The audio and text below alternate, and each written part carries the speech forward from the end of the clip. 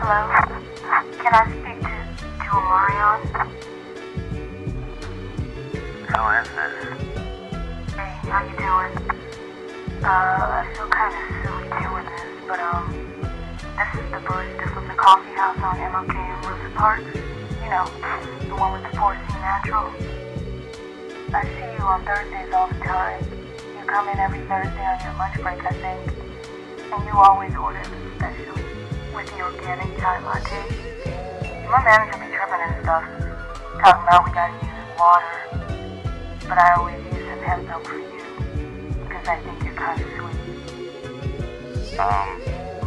How did you get my number? You always got on some fly blue tracksuit, and your Air Force Ones are shining all bright. Thanks. For real though, who is this?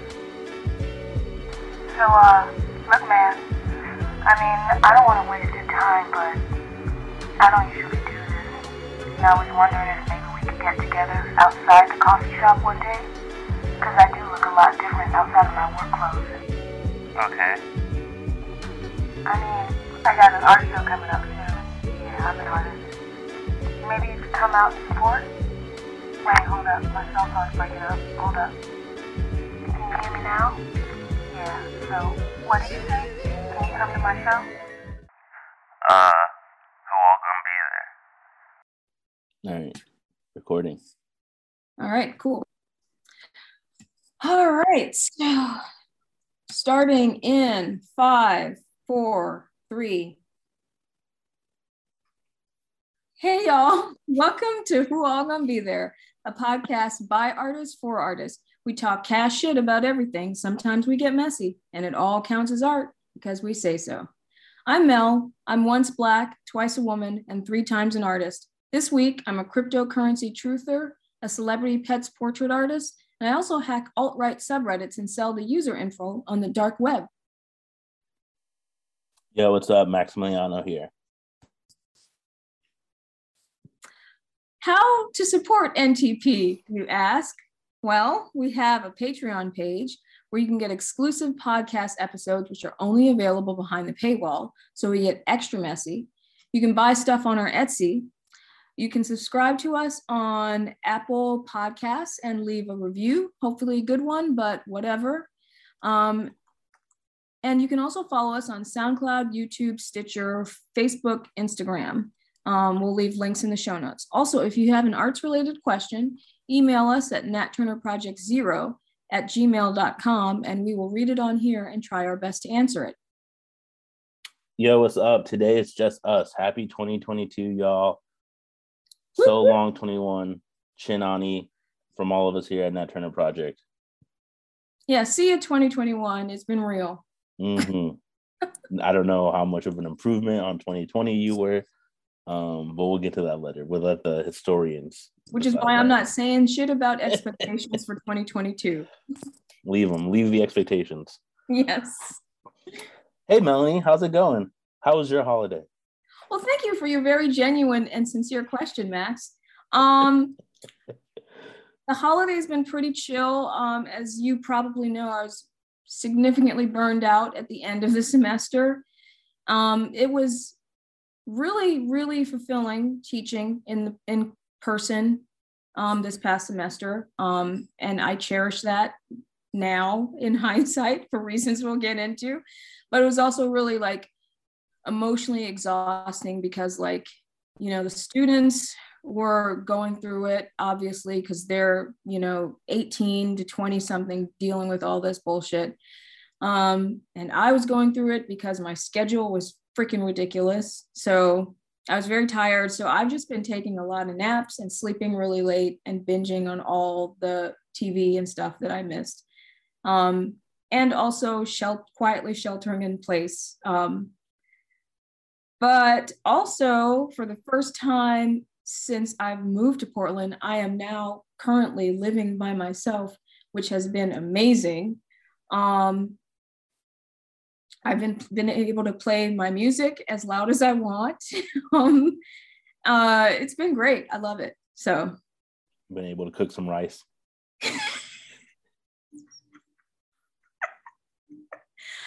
Listen. I have a deep newfound appreciation for living by my damn self, being a grown ass human being living alone. There's an Ari Lennox song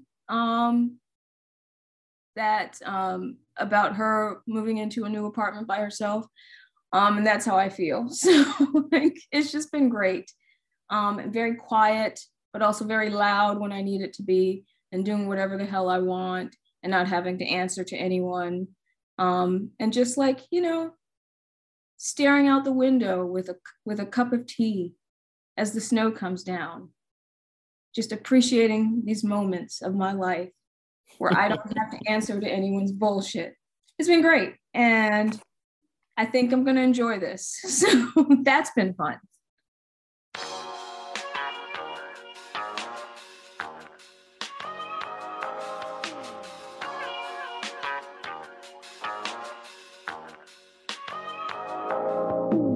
I just got a new apartment. I'm gonna leave the floor wet. Walk around this beach naked.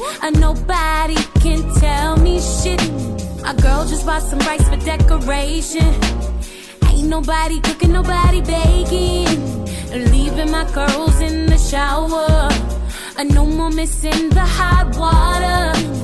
Pop my woo-ha in the sky. 'Cause nobody here to judge my life.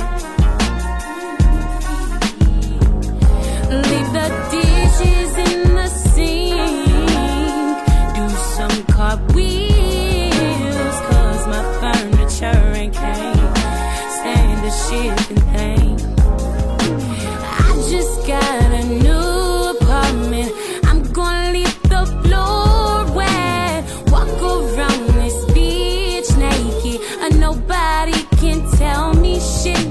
I might just read the book, don't need no cable. But Vaseline, El Toro, Relajo.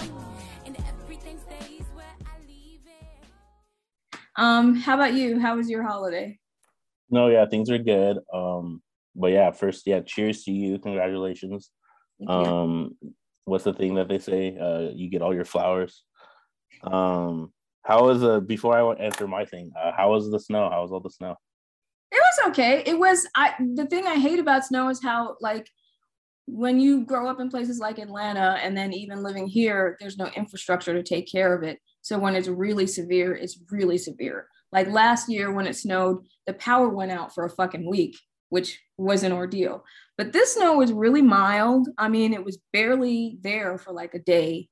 And then it was sparse throughout like the past couple of weeks. So it was great. It was really pretty. And then it was gone, which is the only way that I like snow. So like, Pretty and then gone, and knows when to leave.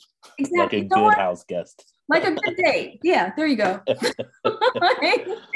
Yeah, that's good. Yeah, I love snow that has awareness. Thank you. Yes. And what's your beverage of choice during snow days? Beverage of choice, usually tea. But for snow days, I also appreciate something with whiskey. That's good too. That'll keep you warm. You been making any hot toddies?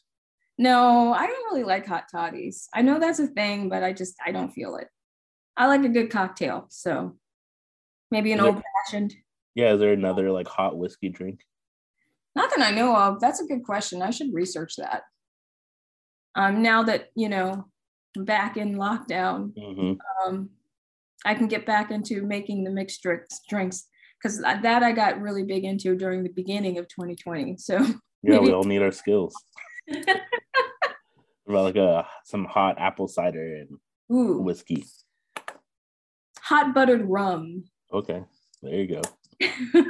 Hell yeah. Holiday drink. My holidays were good. I went back to Texas. Yes. So that was chill. Now you let's back it up because I don't want you to roll right through that. I think it's pretty significant that you got on a plane and went to Texas in the middle of the Omarion. So tell me about that. Like, tell me about how you were feeling when you had to do that. I felt like a Marion. Which one is he in? Is it Marion is in the one with Marcus Houston? Is this Step? Yes. It's not Step Up. Stomp the Yard. No, Stomp the one, Yard. The one where Chris wait. Brown dies in the beginning, right? Or It's am I not getting Stomp all? the Yard. You Got Served. It's You Got Served. You Got it's Served, the one where yeah. Brown dies in a dance-related. Right. Right at the beginning of the movie, yeah. So I was definitely Omarion sidestepping all the droplets on my way to Texas. This one is airborne. This one is airborne aerosol. Yeah. So what does that mean? They're not on droplets? Like it's aerosol, so it's droplets, but it's also smaller particles. So it disperses further out. So the social distancing doesn't apply as well. There wasn't any social distancing in Texas, I don't think. I mean, I feel like even when I've been in Portland, there hasn't been social distancing anymore. Yeah, no. But yeah, I made it to Texas. Just mostly hung out with my parents, who are grandparents now, so they're living like grandparenty lives. Oh, they're just like hanging out at home and stuff. My niece was also in town. Are they pressuring you about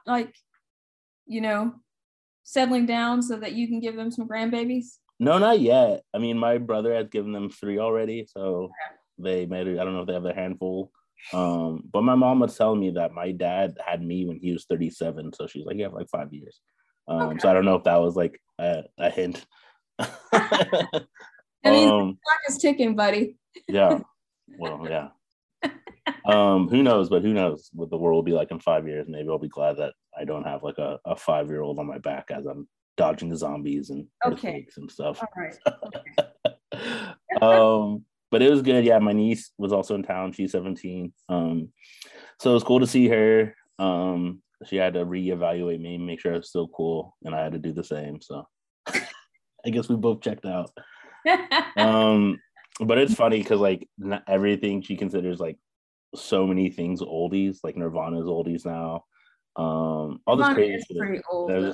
I was like, what is this view of the world you have? Like, but I mean, objectively speaking, Nirvana's like what, almost 30 years old now? Yeah, I guess like when I was like her age, or when I was like younger, the 90s are like as far away as like the 70s were. In that crazy sense, when I was a kid, like the 70s seemed like, worlds away. Yeah. So maybe that's what the 90s are like, which is crazy. But yeah, she's back in school. She has her booster and vaccines and stuff. And she goes to school in El Paso. So I was asking her if like there was like a lot of shit around like CRT and mass stuff, but she said not much at her school, but some of the other schools, they were having like protests and stuff. Really? But she's also doing like her dual college credit shit. So when she graduates next year, she'll also graduate with an associate's degree. Oh, damn. Yeah, that's hardcore. Yeah, she's in her books. So I was like, fuck. So she may be the future of the family that we're all depending on financially. So no pressure. I'm just kidding. That's what I think one of my uncles was hoping that for me, but it didn't pan out. You became an artist instead. So yeah. You have to hit the next generation. But it was chill. It was chill, just like chilling at home, eating food and stuff. Any good food? Yeah. What did we do? We went to this one place, or like as soon as I got there, there's this like lobster food truck that I guess is like all like in vogue that we went to, and it was really good. But then yeah, my mom made some good food too. Okay. Christmas dinner was good. What else did I eat? I went to Whataburger once. Went back to the old Whataburger. That still hits. But it was chill. Yeah, it was like 70s and 80s, so that was super nice. Wearing shorts, taking up sun here. Oh my God. From afar, as I'm in shorts and a t-shirt. So that was nice. Saw like some friends a couple times, but everybody's getting older, chiller, more mature. So I guess that's life now. No late night partying anymore. No, not really. None of that, especially with Omarion and out and about. But it was good. And yeah, then I came back. Didn't do anything for New Year's, which felt fine. I feel like if I was younger, I would have felt like it's a bad omen to not do anything for New Year's. But then I did see this TikTok where they're saying that this whole expression of what you do on New Year's is what you're going to do for the whole year, which is something that's like always haunted me. Actually goes back believe it or not, to slavery, where they would like the slave masters were like trading people on the first day of the year, and it was like, all right, whatever your occupation was is like the thing you would be doing. So I guess it has like negative connotations to, slavery. It all goes back to racism and slavery. Yep. All the expressions we have today. Yeah, but I still feel, I guess, good for the new year.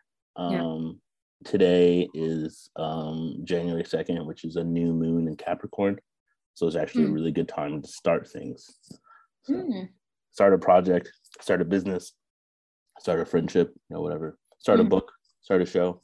It's a good time to start shit. It's not a good time to quit things. So. Okay. Good to know. You have to wait a couple of weeks for the full moon to quit. So. Yeah. I mean, we are starting a business. Technically, we're not starting it, but we're, in the eyes of Uncle Sam, we're starting it, I guess. It's auspicious. It's auspicious time to start stuff.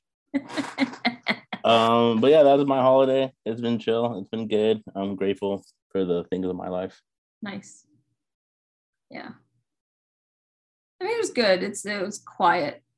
And I think a lot of people stayed home for New Year's. So I didn't, like I was telling you before we started the show, my favorite thing is to watch Don Lemon get super drunk and act an ass. And it's like, it's such an extreme jump from where he was like, and who he was like a decade ago to how he is now.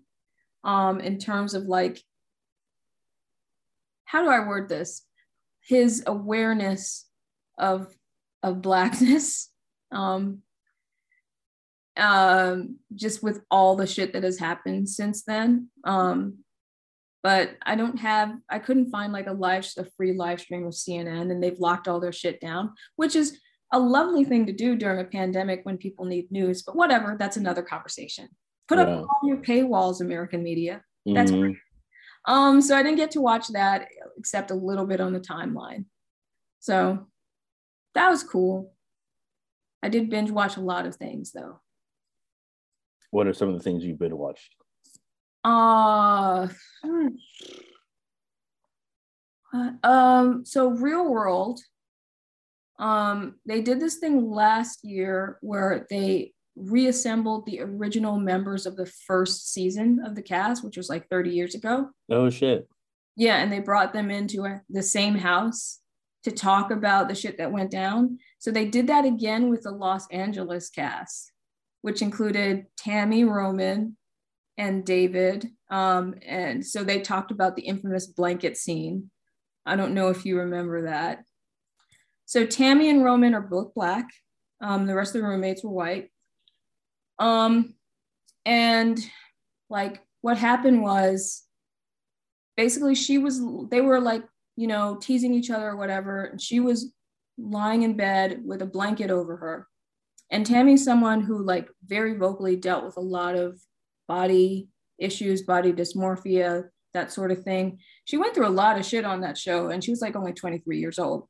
But like, then David started trying to pull the blanket off, and some of the other roommates were around just laughing at it, watching it all go down. And he like drags her down, like off the bed and down the hallway with her clinging to the blanket, telling him to stop, telling him that she's naked underneath. And then this white girl, Beth, sort of intervenes and is trying to stop him. And he continues to do it until he completely pulls the blanket off. And he ended up, like the white girl basically called him a rapist for doing that. And keep in mind, this happened in 1993. And they ended up making him leave the show.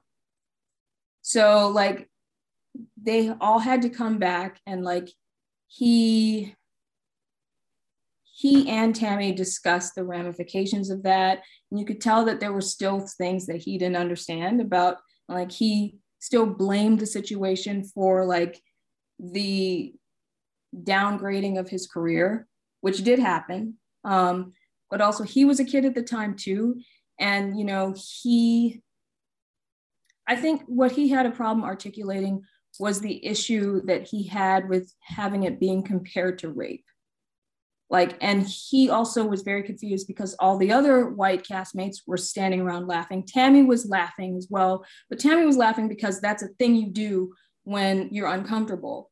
But like it was very uncomfortable to watch them still have to like grapple with this shit 30 years later. And then like also some shit went down in another episode where one of the white roommates was, and this will sound familiar to you because this is a thing that happened to me that I talked to you about, but he was recounting an instance in which he was hanging out with one of his Black friends. They walked into a restaurant or something and someone said the N-word. They called his Black friend a nigger. And he recounted the issue and used the full word. And Tammy's face when that happened was like, you could tell she was trying to reel it in, but then she explained to him that he didn't have the right to say that, like that he didn't have the right to use that word. And then he was saying shit like, well, in that moment, I was a nigger too.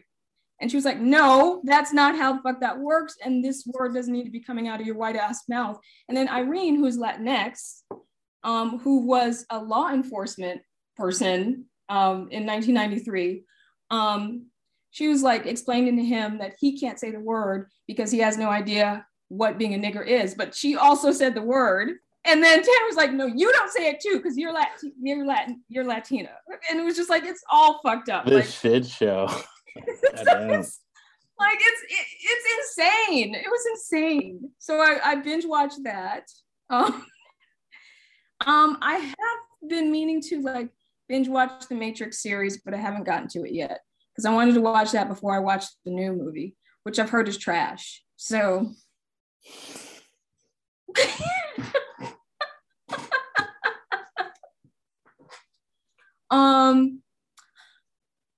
let's see, The Bachelorette finished up. That was interesting because it was the second Black Bachelorette in the history of the franchise. And she's biracial. And all of the final 4 men were also biracial, like Black biracial. And I don't think that's ever happened in the history of the show. So that was interesting.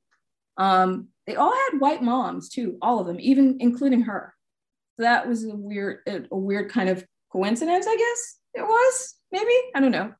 But Eddie's yet to reveal their findings.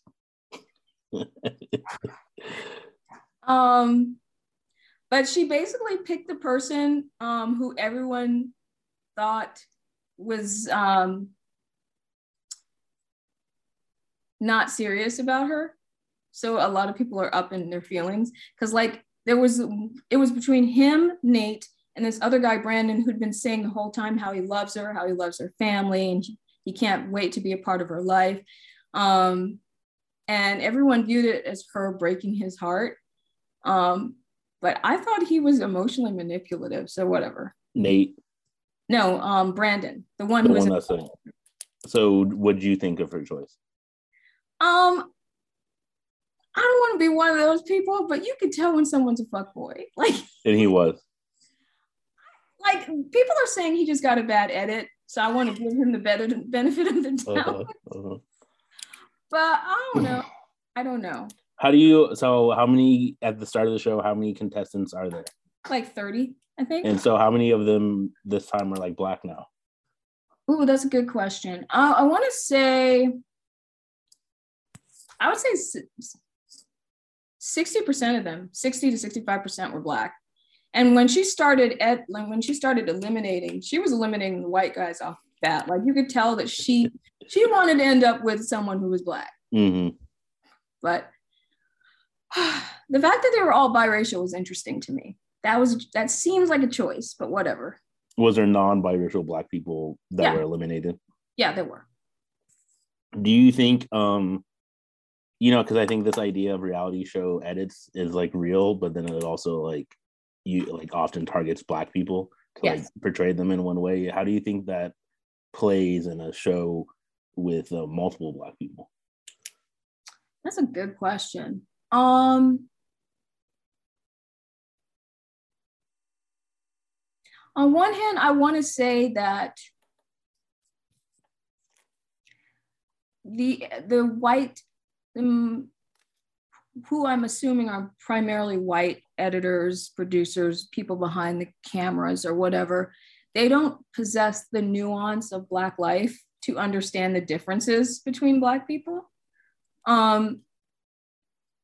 So I imagine it's very confusing for them.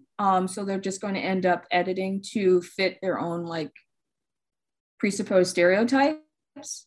But on the other hand, I do think that unconscious bias comes in, and they're going to skew towards more nuanced portrayals of Black people that look more like them. So you're going to end up with the same problem probably, where like dark-skinned, non-biracial Black people are going to get kind of swept under the rug. You're not going to see as much of their life. You're not going to see as much screen time with the protagonist or whatever. And that's pretty much what happened. And that happened on Rachel's season. So I don't know. I do think it's interesting, like with The Bachelor, and like how clumsily they always handle race. And Rachel, who is the first Black protagonist, who is a Black woman with two Black parents. She dropped an article a few months back kind of talking about that experience, but since and she's completely divested from the Bachelor franchise because she's pissed at how her season was edited. She's pissed at like the hate mail that she's gotten, and how she's generally been treated. And like her interaction with Chris Harrison about the racist shit that came out during Matt James season directly led to him being like let go. So like she has a lot of issues with the franchise. But I do think it's interesting that since her, and because she was so vocal about being Black, that they have like calculatedly chosen Black people, Black biracial people who aren't as vocal about Blackness in this very particular way. And then this season with Michelle, with her being a biracial person with a white mom, and then all 4 of the final contestants also being biracial with a white mom. It seems like a weird kind of coincidence to me. So I don't know. Yeah, that's what I wonder, if it is a coincidence, because it seems like it does speak to other trends that are going on in media in general. Mm-hmm. Of maybe more Black people are getting roles, but they're light-skinned Black people, biracial Black people, as like this like kind of like secret, maybe not so secret, but this like, what's the word I'm looking for? Not like a compromise, but to like some like consolidation. Yeah. But then it's still like people like it used to be Zoe Saldana, but now it's like Zendaya. That thing where it's still like, oh yeah, it's like a Black person in the role, but it's still like a lighter skin, like mixed race Black person or something. Compared to somebody that's darker skin or with 2 Black parents or something. Yeah, and it's like kind of like cop out maybe. Yeah, it feels like this sort of, I don't want to use this phrase because I don't subscribe to this idea that one person is Blacker than another. I don't believe in that. That's weird to me. And that feels like playing into white restrictions and commodifications of Blackness. But I do understand the way that Blackness functions for white people and how they may view choosing a lighter skinned Black person who looks more like them as like a cheat sheet for diversity. And that pisses me off. Yeah, and I wonder if like in the Bachelor, they're like when they're interviewing people about potentially being contestants, they're like, oh, this Black person like talked about race like too much, or like this Black person didn't bring up race, so like we're like more aligned with that or something, Yep. Yeah, who knows, like their individual politics or whatever. But the Brandon guy, the one who was all in love with her, he was from Portland. Oh, did you recognize him? Did you ever see him around? No life and I go nowhere, so yeah. I wonder if there's like a big Portland viewing party for him or something. I bet there is. Do you know what company he works for? No, but I bet I could find it if I went online. I don't care that much. That feels invasive. How do you think it is for like for Survivor? I mean, I keep saying Survivor, for Bachelor, but like I guess reality shows in general, dating shows, for like the people that like get to the end but don't get chosen? Do you think like they have a lot of like options when they come back to wherever they are? There's a whole pipeline now. Like a lot of them end up on Bachelor in Paradise, which is low key much more entertaining because they all just hoe out with each other and it's hilarious.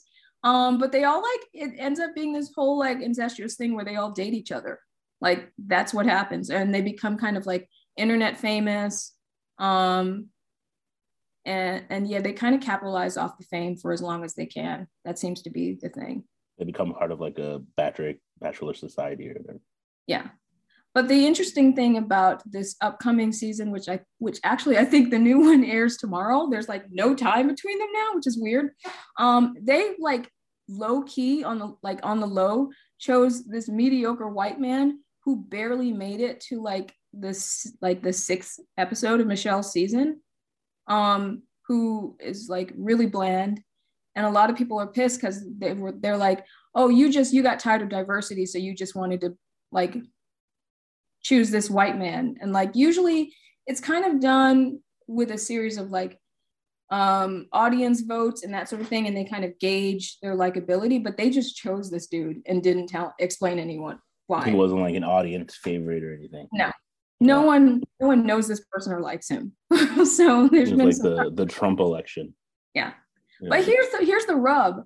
I like when The Bachelor is just a bunch of like messy, like ridiculous white people, because I like watching white people embarrass themselves. It's hilarious to me. So I have no problem with this. So you're upset about the diversity of The Bachelor? Yes, Max, that's what I'm saying. Bring back the all-white cast. What I'm saying is what Rachel said in that article. If you're going to have a black bachelor, a black bachelorette, one, you need to have diversity of like the casting, like the contestants, and then you also need to have black people behind the cameras. Because like that was one of Rachel's biggest complaints. Like she was dealing with all this black shit and there was no one she could talk to on set. Like no producers or anything. Yeah. Yeah. Like she would, like some really foul shit would happen and then Chris Harrison would appear and she'd just be pissed. Like, I don't want to see him. I can't talk to him about this shit. Yeah. Like, what do you think of like somebody that goes on a show like Bachelor? Like how many of them are genuinely looking for the love of their life versus like the first step in a career? I think any like sane person understands after like year 37 of Bachelor, where like no one stays together after like 18 months, that they're not going on there for love. They're going on there to expand their like visibility or their acting career or whatever. Like everyone's doing there to jumpstart that. The trick is you're supposed to look like you care about love. That's how you succeed. Yeah, you gotta win the fans over, right? It's the first chance to build your fan base. Yeah. Do you think if you went on a show like that you could like fall in love with someone under the right machinations, like with the fireworks and the helicopter rides and the fancy dinners and all that? I think that all makes it easier to fall in love with somebody. Yeah. Because it's like, oh, here's this crazy thing that you're probably like is outside of your normal life. And then you're like, you know, shared experiences. You're like, oh, I'm going through this with you. It's like, I feel like it makes it easier. But I don't know if I would because I'm kind of thinking about applying to Survivor. But I don't know if I would do like a dating show. But I'm kind of curious about the Survivor. Okay, a couple things we need to unpack there. Okay, first, you don't feel like it would feel like this weird ass like AI simulation? Like, yes, like you've got the fireworks and the helicopter ride and all this crazy shit, but also you are aware that it's completely fabricated and it's fake. And don't you feel that, you know? Like, what do you mean fake?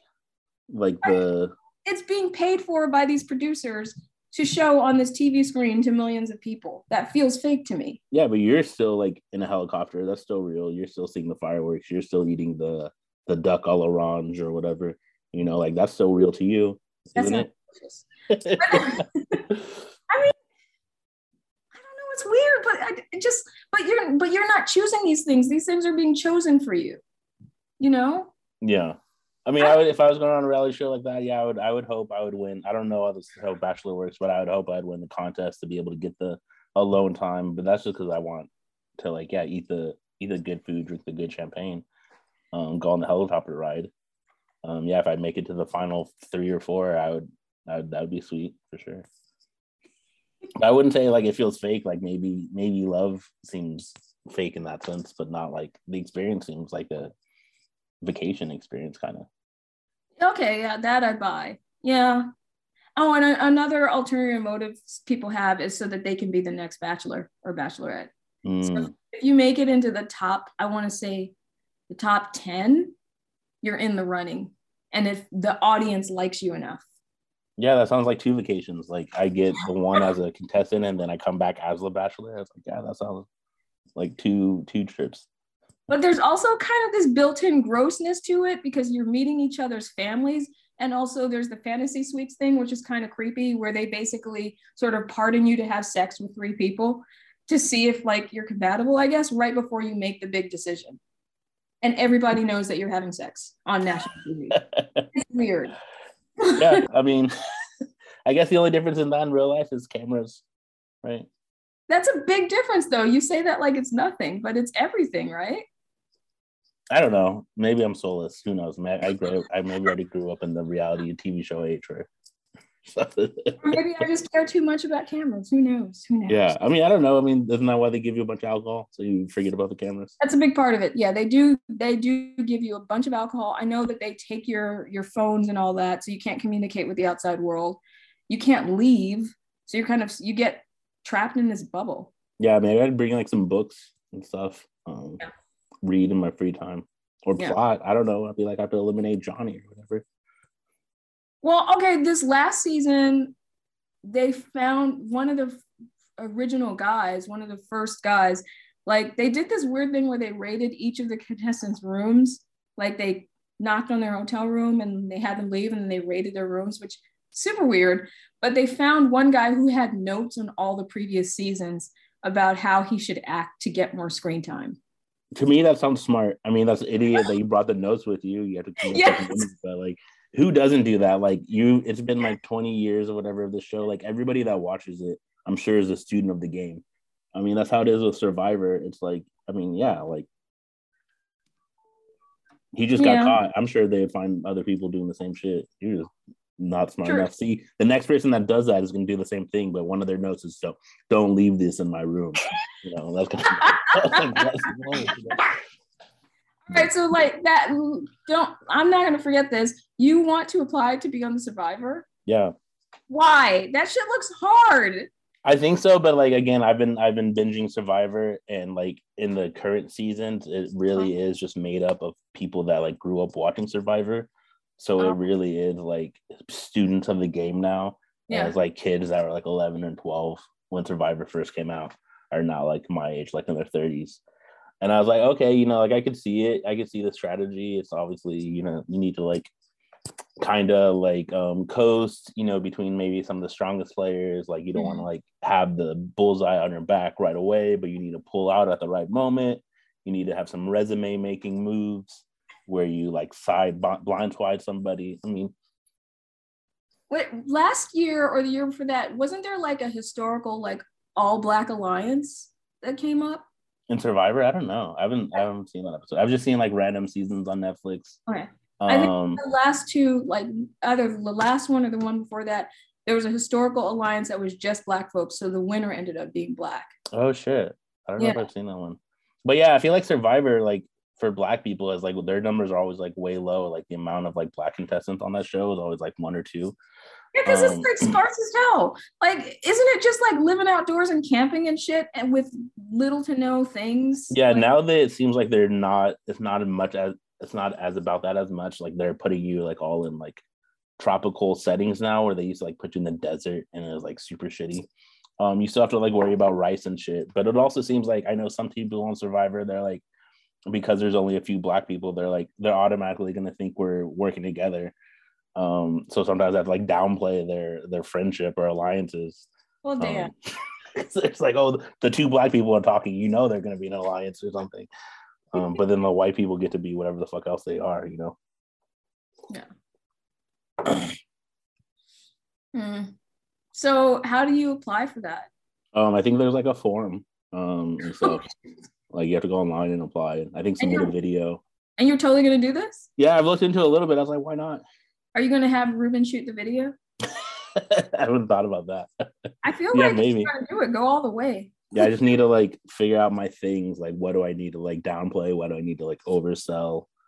You know, because it seems like they have all types of people, right? It's not just like athletes. They have like nerds, or I haven't seen that many like conceptual artists. It's like, well, maybe that can be. Do you want to be the eccentric artist, or do you want to be like the bad boy, the villain? I don't know. Definitely not a villain. Okay.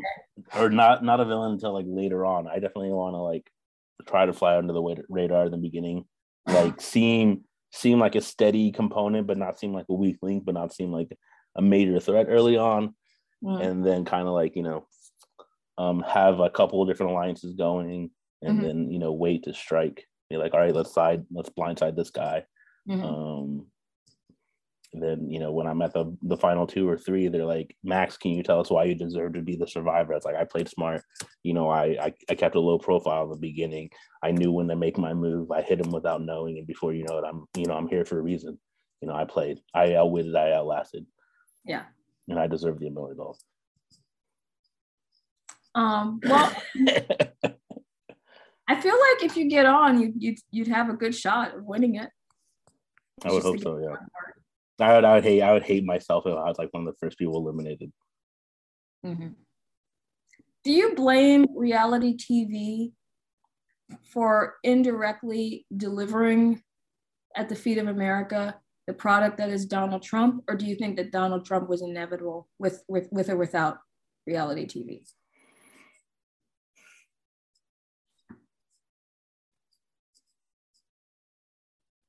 Yeah, I can see Donald Trump still existing without reality TV, because he was like, based on what I understand, he was that kind of asshole before there was reality TV. Oh, hell yeah. There was like less cameras on him, but he was still like that when there were cameras on him. Yeah. I think reality TV like maybe made him more of a household name, or like maybe like made his like voting base more aware of him. I think that reality TV definitely actually ironically made him more palatable. Like, I think without reality TV, he would have remained the asshole, but it humanized him and it made him seem more successful. This like sham reality show definitely made him seem more competent. He has like all these like people like competing, and he gets to decide who's fired, and he just gets to berate people at the end of the episode when he's a fucking dingus. Yeah. But that's what happens when you get to control the narrative, right? Right in the script. Fun fact. So I do this thing for one of my classes that I teach, because it's all about media literacy, particularly with contemporary art. So we do this thing every week called a quick media read, where I have them dissect a piece of art in terms of like the audience, the creator, the context in which it exists, and what it's trying to sell us. So the first thing I throw out as the first example, the first week of class, is a clip from The Apprentice, like the opening credits that show him talking about what America is, cut with these like slices of New York life, and what he's sort of selling as the American dream. Because I just think it's interesting that this show that came out on the heels of 9/11, to sort of sell this idea of American unity, ended up creating this personality that encompasses all that is wrong with this country. But Mark Burnham, the creator of Survivor, also did The Apprentice, which is why I thought of that. Yeah. I mean, I know some of the Apprentice people have like careers or whatever. He's like isn't Bill Rancic like on ET News or something? Yeah. I wonder what happened to what's his face, the black. The guy that came in second the first season. Yeah, because I know that he ended up working for Trump, and then Trump fired him because of some shit that went down with the Miss Universe pageant. Oh, really? Yeah. Or he took the fall for it or something. We live in a very strange time, Max. Like within our lifetimes, we've seen some very weird things. Yeah. Life's crazy. Speaking of which, let's talk about the most memorable events of 2021. Okay. Is this in our own life or in the world? I mean, both. Whatever. What have you? Are you going first? Yeah, I'll go first. Let me see. Let me pull up my little article here. Okay. First up, we're not going chronologically, but this was one of the first things that happened. Like 5 days after the new year, the insurrection at the Capitol. Oh, yeah, shit, yeah. With these random ass white people storming the National Mall or whatever, and managing to get inside the building and trash the place and talk shit about the elected officials, most of whom got away with it. And I know it resulted in a few deaths, but the way that they were able to do this and were afforded this humanity was almost hysterical. Like, if it weren't so tragic. Yeah, and it's like they don't even get it. It's like they're protesting this thing and they're treated so well, and then they get so upset. Like all the people that like go back to their lives are like, "What do you mean I have to like be arrested?" Or like this whole thing, or like, "What do you mean I lost my job because I was there on," or husbands that are like have their wives leave them after they find out that's where they were on January 6th. I mean, it's still ridiculous. I feel like it just shows that there's still that exists, that's not like this imaginary thing. It's like it would have, like you said, it's so tragic. But you can't think of like a more obvious like example of like white people storming the Capitol and then getting these like a lot of times slap on the wrist sentences, or like the fact that they're already so like defiant or like belligerent to like the U.S. government and then to like the authorities when they're trying to be prosecuted.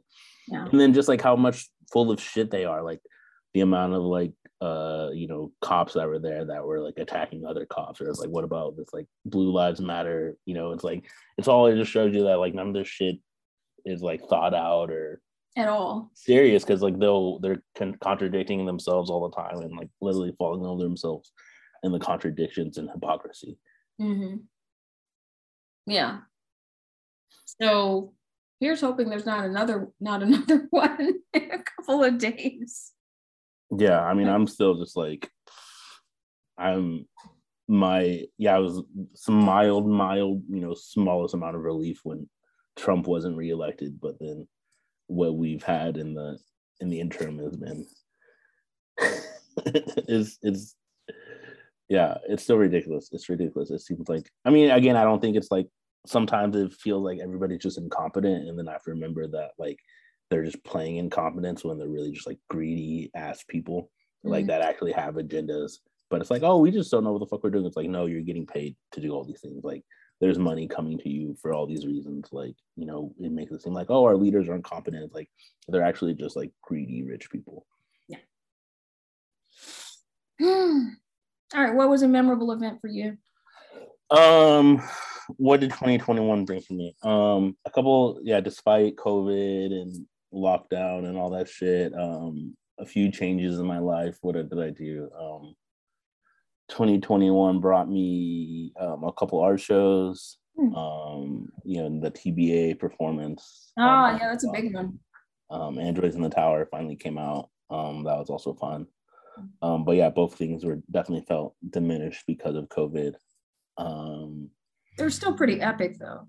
Yeah, thank you. What else? So those are some of the things. I guess I made some friends, maybe lost some friends, made some relationships, lost some relationships. I feel like 2022 started the way that 2021 started for me, where it's just like a lot of rebuilding and resetting, and hopefully learning and growing. But it was also, some of it's other people's fault. So fuck them. Just kidding, won't cut that. Tell mature, so very mature. I mean, at some point you're like, all right, I've done enough self-examining to where it's like you don't punish yourself. You're like, oh, actually, some of these things it takes two to tango. And, Yeah. you know, I can only be guilty for so many things. So Yeah. all the other people are fucked up, and they need some self-analysis. Yeah. But yeah, I'm still here. Still podcasting, so I guess it's not all that bad. Now you just listen. No, you listen to me. No, I think you done forgot. I think you forgot. I said listen to me. This is my time. You understand me? It don't matter what you tried to do. You couldn't destroy me. I'm still standing. I'm still strong. And I always will be. I went to LA. That was fun. You did quite a bit of traveling this year. What else happened in 2021? Yeah, I don't know. I'm trying to think of like some cool things other than crazy shit. Yeah, I don't know. I mean, I just think of shitty things. Mm-hmm. Another thing that happened is that the ocean caught on fire. Yeah, ocean caught on fire. We don't know what that was. Was it the demons from the other plane coming? We're all pretty unbothered by the whole thing. It was very interesting. The ocean's on fire. Okay, it's Saturday, so yeah. I don't know. You know, like humans is really inadaptable, but at what point? It's like, yeah, it's the dog, that meme of the cartoon dog in the house on fire. Like everything's okay. I always think about that.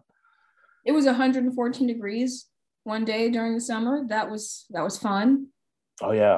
All the signs of climate change, all the hurricanes, all the earthquakes. Yeah. The tornadoes. Yeah. And then we still haven't signed any accords or whatever. So I have a climate change question for you, and this is a place where we keep it real. So feel free to be real and not sugarcoat it.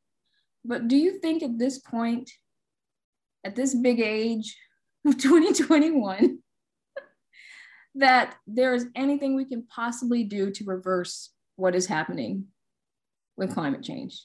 I mean, I think eventually, like a lot of the things we're afraid of like are going to happen regardless of what we do now. I think we need to like implement changes in order to like prevent worse things from happening. Like we already know that the oceans are going to rise, and that like cities like Miami and New York are going to start dealing with like flooding. Venice, that's like yeah, like all those things are inevitable. And I honestly think like going back to like being humans and being dumb, we're just gonna like embrace it, and like Miami is gonna become like a new Venice. And like maybe just get more expensive and just like more of a playground for rich people. As like, again, you know, as you know, that climate change affects the poor people, the disenfranchised the most, the ones with the least resources first. So of course it's just going to become new playgrounds for rich people. Yeah. But no, I think a lot of the stuff we can't reverse. Maybe like way down the road, like the ozone could start like closing again, or the oceans could start having life again, but that's if we like make changes. But that still takes like a long time to heal. Do you think that we are going to make these changes?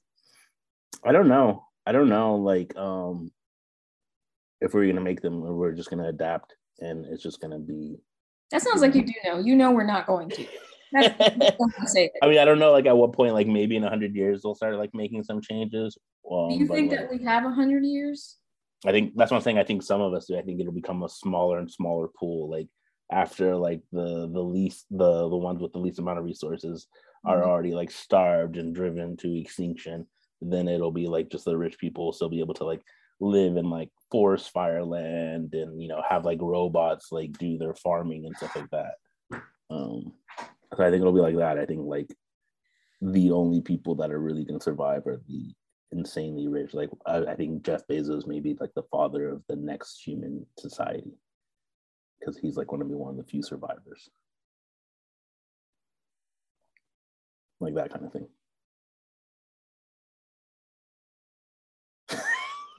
All right, I don't know what to say to that. Okay. What are some more of your memorable 2021s? let's see. I mean, we got the vaccines. That was great. That allowed a lot of us to get our lives back in some form. It allowed some of us to feel naively safe for a little while. Well, how do you feel about the vaccines? I mean, I feel like it just showed all the problems that still exist. Like it became politicized. Yes. But I think too, there's this like false idea that the vaccines are just hated by like, you know, Republicans or like stuff like that, when there's like tons of like you know, holistic Southern California types that are like also like anti-vaccine, even though they're like super rich, but just like don't believe in vaccinating their kids. So I think there's like a large group of people that are like that, and like yeah, it became the new political thing, even though like Roe v. Wade's being attacked, Planned Parenthoods are being destroyed. But there's this chant of like, you know, my body, my choice when it comes to vaccines, but then still this huge dismantling of like clinics and like facilities for other people. It's just ridiculous. Again, I think the hypocrisy. It's bleak, Melanie. You're not lying. You're not lying. But then I also hate the idea that we're now dependent on these fucking evil companies like Pfizer and Moderna and whoever else. Yeah, it sucks. It sucks a lot. And on that level, you can almost kind of see the pieces of logic with the anti-vaxxers, like this idea of not wanting to be ruled by the government or by these corporations or whatever. But also, I don't believe that's really why they're not into the vaccine. I think that's just a lie. So, like, I don't know.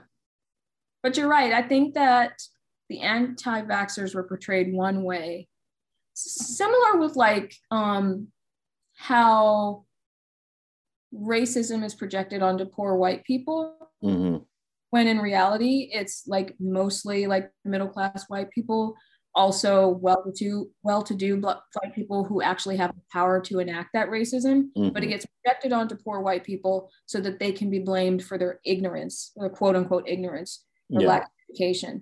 I think the anti-vaxxism played out the same way, like, because you see, like, I saw a large swath of people across different Black backgrounds and races who were not for the vaccine, including some folks in my family, unfortunately. Yeah. And there are real reasons for that I won't get into, but like, yeah, it was just like a lot of people politicized it and didn't want to take the vaccine for a variety of reasons.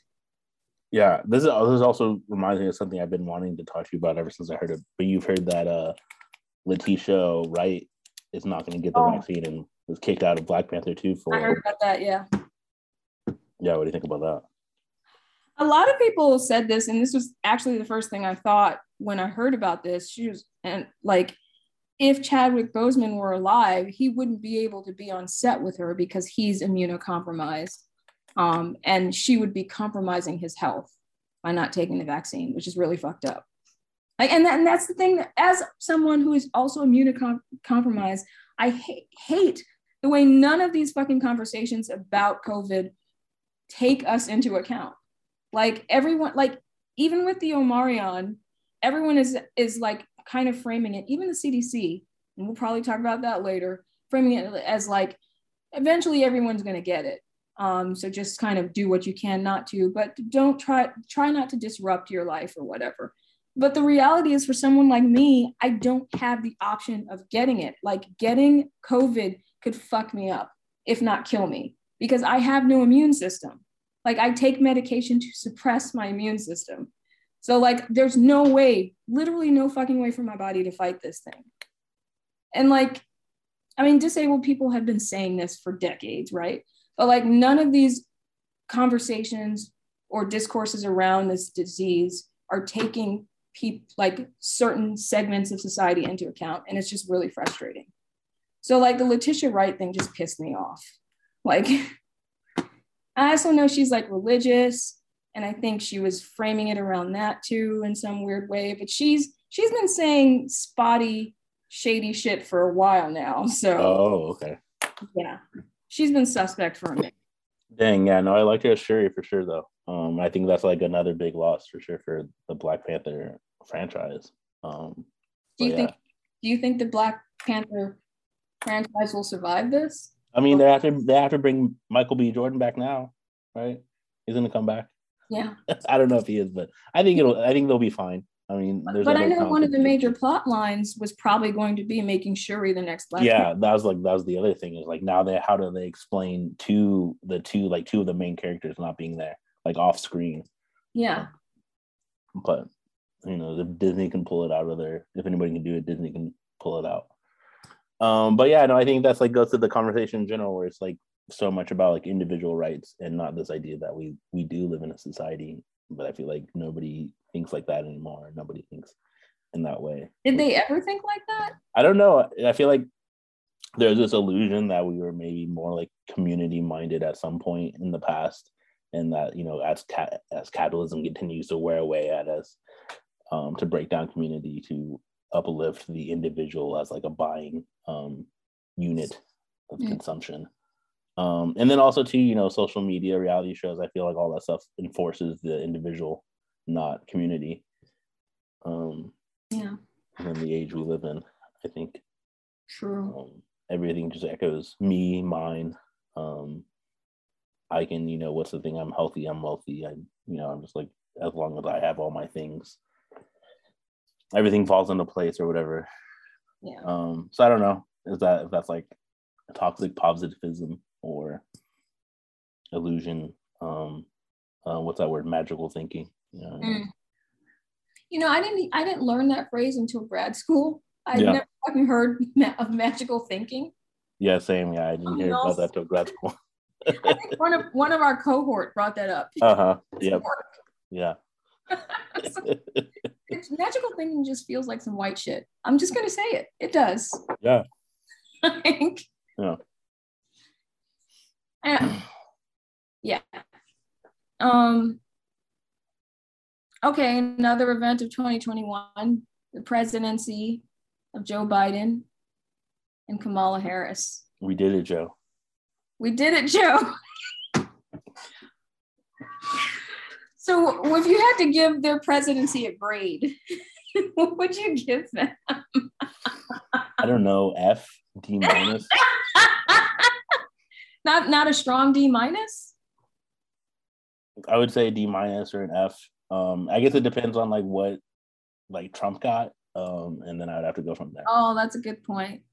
I think Trump got an incomplete or something. Yeah. I don't know. Like, what's the equivalent of like what's the grading equivalent of why is he even in this class? Yeah, like, I don't know. Held back, failed. And to repeat the grade. Yeah. I mean, yeah, Biden didn't do shit. No climate change, no canceling student debt. But student debt got pushed back to May. Did it? Yes, I know this because I've been getting fucking emails since October saying, get ready, you're about to have to restart your payments in January, or at the end of January, because they were originally scheduled to start February 1st, but then they got pushed back because of Omarion to May. Well, yeah, I want student debts canceled. I want the stimulus to come back. I want all the stuff. I do want a stimmy. We deserve a new stimmy. Either I'm getting stimulated or your son's getting eliminated, right? Those like TikToks about what do you want to say to Joe Biden,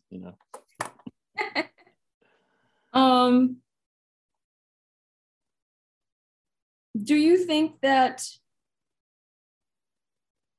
the American presidency is capable of doing anything? Yeah, maybe. I mean, maybe if we actually had like a competent president, they would be like somebody that actually like cared, and that wasn't. I don't know. Like, I don't know if like Trump just fucked it up so much to where now it's like even more of a figurehead. If like all these like senators have like all this other power, or if that's always been the case and they've just hit it better. I think, they always say that like national like belief in the presidency like fell after Nixon. But I'm sure now it's that like, does it even exist? Like, do we even believe in that institution? And then like you see all the shit that's going on, and you're like, how? Yeah, like you're not doing shit, and it's like, can you even do shit? Is it like the senators, the Congress people, who are like controlled by the lobbyists. Like, I don't know. I don't fucking know. Do you think that Kamala Harris, I need to stop saying that. Kamala Harris is her name, which I think speaks to the fact that I can't pronounce her name speaks to something too. But Kamala Harris, do you think that she made some inroads appearing on Charlemagne's programming to talk to him? No. That's I don't know who advised her to do that. But no, that was no. No. I don't even know like when did she even like find her blackness or just like to get elected? I mean, like so much of her story. She did go to an HBCU. She did go to Howard. Maybe she was planning on shit from the beginning because I feel like so much of her backstory is like, when it's convenient, I'm gonna like claim black shit, but then I'm drop it when it's not convenient. Like however I need to navigate. Mm-hmm. Yeah, I don't know. I don't have any faith in her either. Or that if she like runs the next term, if like people will like her even to vote for her. I don't think she has the base to run, to be honest. Like I think that's what she was supposed to be doing now, but that's not working at all. Yeah. But yeah, no, like her being on Charlemagne just makes me think of like all these like weird alternate reality scenarios, where we live in this like age of like, I mean, we live in it now. It's not like a parody anymore. There's like stupid ass radio hosts. Like Charlemagne's stupid too. So it's like he's a terrible interviewer. Yeah. He's just like good. I don't even know how he climbed up the ladder just by like being mean to people or saying shocking things. Yeah. But yeah, I mean listening to the two of them talk was just like what is even going on here? This is the vice president of our country. I actually didn't watch it because I hate him. Yeah. But how was it? No, I didn't really watch it either. I just watched like the clips after I like because at first I had heard the clips that are like on the internet now about like Joe Biden's the president of Charlemagne. So like I watched like a little bit of that part, but it was just like Charlemagne was saying that Joe Manchin's the president because he's like wielding all the power, and she's like, it's not Joe Manchin's not the president. Joe Biden's the president of Charlemagne. Come on, she's like annoyed that he's even not saying that. It's like, I mean, at the same time, like, can you blame him for saying that? Like, obviously, Joe Manchin's doing all this fucked up shit. Yeah. Then the way that like people like Joe Manchin can even exist and have that power is also ridiculous, and like it's just so lame. Especially like senators. I feel like so many people that become senators and like Congress people like aren't even from those areas. They just like find an area where they could win and then like move there and like get residency there and then become like a senator. I mean, there's like a Kennedy that like represents Louisiana, right? Like Hillary Clinton didn't even live in New York until like however long ago to start representing New York. Like, yeah, I think that whole idea that like anybody can come in and like represent your district or represent your like state is still like another fallacy, because you just get people like where's the place that can most likely get elected, and then they create their campaign. Yeah, it's all dumb. Here's my question: when did America collectively decide that talking to Charlemagne represented talking to all the blacks? Like, when did that fucking happen? Because I didn't get the memo, and I don't know, maybe when Hillary Clinton went on The Breakfast Club. I don't know at what point the Charlemagne / The Breakfast Club became the black voice, but maybe the white people. Maybe that's a question to ask a white person. Something like, when did Charlemagne become the representative? I don't know. I'm sick of him. I would like him to not be around anymore. Yeah. Whatever. Okay, what other things happened in 2021? I guess we do have to mention this. We lost some pretty important folks, right? Yeah. We lost Bell Hooks. Oh yeah, we lost Bell Hooks. R.I.P. Bell Hooks. We lost Desmond Tutu. R.I.P. Desmond. Cicely Tyson too. R.I.P. Cicely. A lot of folks. And the day before New Year's and a couple of weeks before her 100th birthday, we lost Betty White.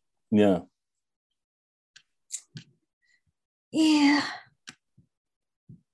It's a lot. It's a lot. A lot of loss. Mm-hmm. Any thoughts? Yeah, no, that sucks. RIP to them. But yeah, sometimes I wonder if like, yeah, if the worst is to come, and maybe sometimes for the people that pass, it's like, oh yeah, they're not gonna see the next round of shit, the next shitstorm. Oh damn, Max. What? Jeez. Yeah, didn't we lose who else? It's Michael E. Kelly. What's his name? The actor. Michael K. Williams. Oh, we did lose Michael K. Williams. Yeah. Yeah, Michael K. Williams. Was Kobe this year? Kobe Bryant? Yeah. No, he was years ago. I want to say it was like 2019 or something. I don't know. It's been a long ass year. Oh no, he died in 2020, the beginning of 2020. We lost him right before we lost Chadwick. Mm-hmm. Virgil. Yeah. So many young people, youngish. Mm-hmm. Well, not Betty because she's white, but like Betty White is white, yeah. I mean, life expectancy is longer for obvious reasons. I'm not going to get into that. That's another conversation. But a lot of young Black people dying. It's scary. Mm-hmm. I don't know. All right, let's talk about some happy shit. Well, happy and bittersweet. Okay. Another thing we lost very recently, a couple weeks ago, Insecure. It was a wrap on their final season, the series finale. Mm-hmm. How do you feel? How did you feel? Okay, first of all, how did you feel about the series finale, and then how did you feel about the series? Yeah, so I'd watched this season. I think I'd watched like the first 3 episodes, and then hadn't watched any of them. So I like watched the rest of them all the way through to the end. Yeah, I mean, I was happy with it. I liked it. I mean, I really like the show. I've always really enjoyed Molly as a character, but also the relationship with Molly and Issa, and then all 4 of them. I always liked their dynamics, their relationships. I always liked, most of the characters. Issa's brother, who's the husband? Derek is the husband's name. So I feel like I like most of the characters. And I feel like, I got endings that I liked. I liked that. I liked Molly married Tarian. Yeah, I was really into that. And I didn't see that one coming because he was always kind of like a hard ass. Yeah. But I really liked it, and I really liked the party where they're both high and he's like super chill. Oh, that was great. That was when I knew it was true love. Yeah, and I think in general, like the whole like building up to it, he's like actually like kind of like being nice and cool. Yeah. Even though he had been like a hard ass and stuff. So I enjoyed that. I'd always been also like in the Lawrence camp, so I was very much fine with. Oh, you were Team Lawrence? Okay. And then I know like people were like that there's like maybe some form of like settling by being a stepmom, but that also felt weird because like what's wrong with being a stepmom? Yeah. Or anything like that. Like I don't feel like that's even like a negative thing to be in a relationship with somebody that has a kid already. But I know some people are like, because she said she didn't want to do it initially, or the idea of like being with somebody with a kid is somehow a compromise. I don't know. I don't necessarily think that's true. I don't either. Yeah. But yeah, I mean, I would definitely, I definitely love the show. Will rewatch again, and was pleased. I was a little confused by all the time jumps, like by how much time had passed by the end of it. Yeah, I guess the kid's like 5 now, maybe. Yeah, maybe it's been like 5 years or 4 years, I guess. But other than that, I really liked it. Do you have big criticisms of the series?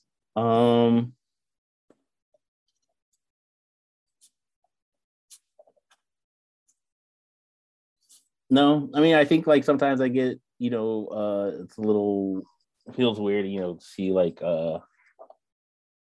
no, I would say no. I don't have any criticism from the show. Okay. What about you? I really, really enjoyed the show. I enjoyed the show, but another thing I also enjoyed about it was the conversations on social media around it and how angry it got people. And I really loved the characters of Issa and Molly because they were two Black women on screen who loved each other, who were flawed, imperfect, developed human beings. And it was great to watch that because you never get that. And I'm not talking about like how to say this without sounding like an asshole. I'm not talking about the biracial manic pixie dream girls that they have on Netflix, because Netflix is filled with that and it's bullshit. I'm talking about well-developed human beings who are Black, who are dark-skinned, who are like living their lives, and that was great. I don't think I've made it any hidden the fact that I didn't love Lawrence. I was never team Lawrence. I think that they broke up for some very real reasons and they should have stayed broken up. But I appreciate that by the end, they seemed to know exactly what they wanted, and it was each other. And I think that was fitting for the story that was told. I really enjoyed the Lawrence character because they seemed to actually take time to sort of develop his mental wellness stuff. And they had him make a mature decision to walk away because he knew he couldn't deal with it. And I really appreciated that. I really liked that storyline. I thought it was great. I think I knew that they shouldn't be together a few episodes back, but I appreciate that he came to that decision, and the reasons why he came to that decision. I had some real issues around some of the class shaming that happened around Nathan. Like, he got clowned for a lot of shit because I think they were very intentional about showing that that he was working class, mm-hmm. and that Issa is upwardly mobile and all her friends are upwardly mobile. And I think he got a lot of shit from Black people, which made me really fucking uncomfortable at times. So like, I thought that was weird. I love Kelly. Kelly is my favorite character on the show, to be honest, because she's hilarious. Mm-hmm. And like, a part of me just would love to watch a show with her. But all in all, like, I really enjoyed watching this progression of where Issa started in season 1 and where she ended up by the end.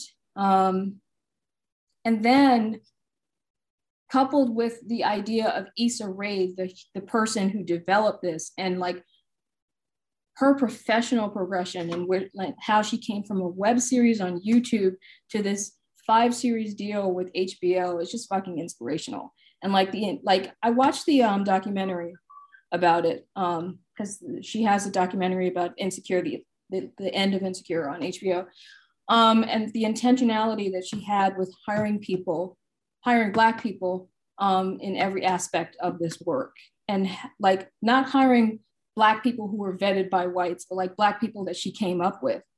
And it's just really inspirational as like a working model, as an artist. So that was great. You gonna ask me about criticisms? What are your criticisms? That being said, I do have a few.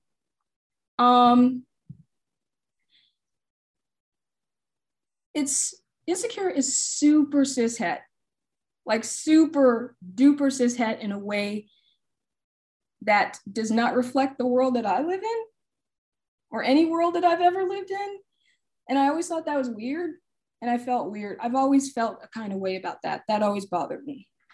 I really hated the storyline with Molly and the dude that she dated that she couldn't date because he was bisexual. Like, that was weird to me. And he wasn't, whatever. That whole storyline was poorly written. And I feel like they never really redeemed that, and that pisses me off. Also, to me, it bothers me to frame progression or development as a woman through the framework of marriage and partnership and kids. Like, to me, there are other things that make a woman's life rich and valuable. And to sort of sum it up in that way sort of makes me feel weird as well. Like, I feel like we're beyond that in 2021. So there's that. And I think that's about it for criticisms. Yeah.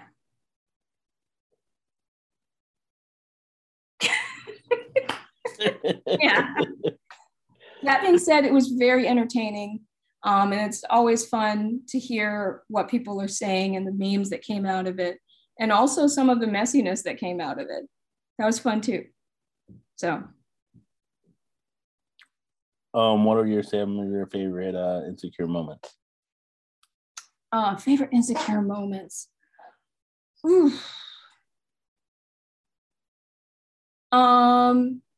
I loved when Issa quit We Got Y'all. That was great. It needed to happen. Even though the moment the Issa and Lawrence fight in the first season, after he finds out that she cheated, like, it was painful to watch, but it was very well written, and it was very visceral and real, and it was like a real fight. And I don't think I see that very often on American TV, so that was cool. Unless it's like white people trying to get Oscars. But this felt real to me. I love the Coachella, the Beyonce Coachella episode. Because I think that's my favorite episode ever. But I also loved the moments when Issa and Lawrence really sat down and talked about what got fucked up in their relationship. And they actually got closure and they dealt with it twice. So those were good moments too. I love the episode with Nathan. And a couple of people have mentioned that Nathan was maybe the manic pixie dream girl in the beginning, and I see that. But I kind of liked the flipped roles in that way for them. And maybe that's why I like Nathan so much, and maybe that's problematic. So, do you think he stayed that like trope or that mold? No, I think they fleshed him out with, like, when they brought him back and explained why he had been gone, and they subtly showed him like taking his meds, trying to build his life, trying to actually deal with things and speak about them and try to navigate this relationship that a part of him always kind of knew was doomed. So, like, I think they developed him out of that trope, which I think rarely happens in TV. So, yeah. And I think that's also a tribute. And I can say this about all the actors, really. I think that all of the actors are amazing. Jay Ellis, Yvonne Orji, Kendrick Sampson, of course, Issa Rae. They're all amazing actors. Natasha Rothwell, even Amanda Seales, who gets on my nerves. Like, they're all just really, really good. Like, you can tell that they put a lot of work into developing these characters. Mm-hmm. So, yeah. And that doesn't even get into the cinematography, the amazing things that were happening with the way Black people were being filmed in this show. Yeah, definitely. Yeah. Definitely felt like, like a love letter to the city. Like what Tyra Banks is in the last episode too. Giving the key out. Yeah. Oh, speaking of which, the second to last episode, how did you feel as someone from Texas when they tried to come at the barbecue? Yeah, about barbecue. LA barbecue versus Houston barbecue. No, I definitely would side with Texas barbecue. I haven't really how had can you much, not? Yeah, That's I haven't had much LA barbecue. No, LA barbecue is not a thing. Let's be real. Yeah. So I was like, I mean, I also get that he was like, severely like outnumbered. And then there's all these other things where they're really talking about themselves, about who's better for Issa. Yeah. But I mean, you have to give it to him for sticking up for Texas barbecue. Yeah. But I also think to try and compare LA barbecue to to Houston barbecue is a fucking lie. I mean, I think it's a very LA thing to do. So. Oh. I think that's Sorry, LA listeners, if you're hearing this. But it's not. No. Here are cities who can actually claim barbecue. Houston, Kansas City, I want to say Mississippi, any place in Mississippi, or the Deep South in general. I think that's it. Yeah. LA. That's a huge no. Yeah. All right. I see that you have Matrix on here. As you know, I have not watched the new one, but have you? Yeah, I've watched the new one. Wait, before you start talking about that, did you watch the first three to sort of reload? See what I did there on that? I mean, I've seen them before, but not in a while. Maybe I've seen the first one kind of recently, but I haven't watched the second two in a long time. Sorry, oops, coffee burp. We'll cut that. And I don't know if I've seen like the third one more than the first time. I've definitely seen the second one a couple times. Yeah, I don't know. I mean, I guess it'll be spoiler free comment on it. I don't know. Like, I didn't like it, but then I've been hearing other people say that they really liked it. But then I know you said that you've been hearing like it was really bad. I've heard it was bad. I haven't seen anyone say they liked it on my timeline, but yeah. Not anyone I know. So yeah, like, I mean, I don't know. I don't think you miss anything by not watching it, kind of thing. I think it's because it seems like maybe it's gonna be the start of another trilogy or something, but I don't know. I mean, it didn't do it for me in the beginning. I thought it was kind of interesting, but then it kind of lost all that. I get what it's trying to do. Some of it felt very like trying to update, trying to like I guess counter or like do its own critique of the past movies in a weird way. Did they adequately explain the loss of Lawrence Fishburne? Yeah, I mean, they made him like, I mean, I guess, yeah, they did, I guess. Yeah, so I can't say, but yeah. Oh, okay. I mean, I can say if you don't mind hearing it, but I can't. Like, it's kind of, I think it's spoilers to explain on air. Okay, well then let's skip it. But yeah, they explained it, but it's still kind of a stupid.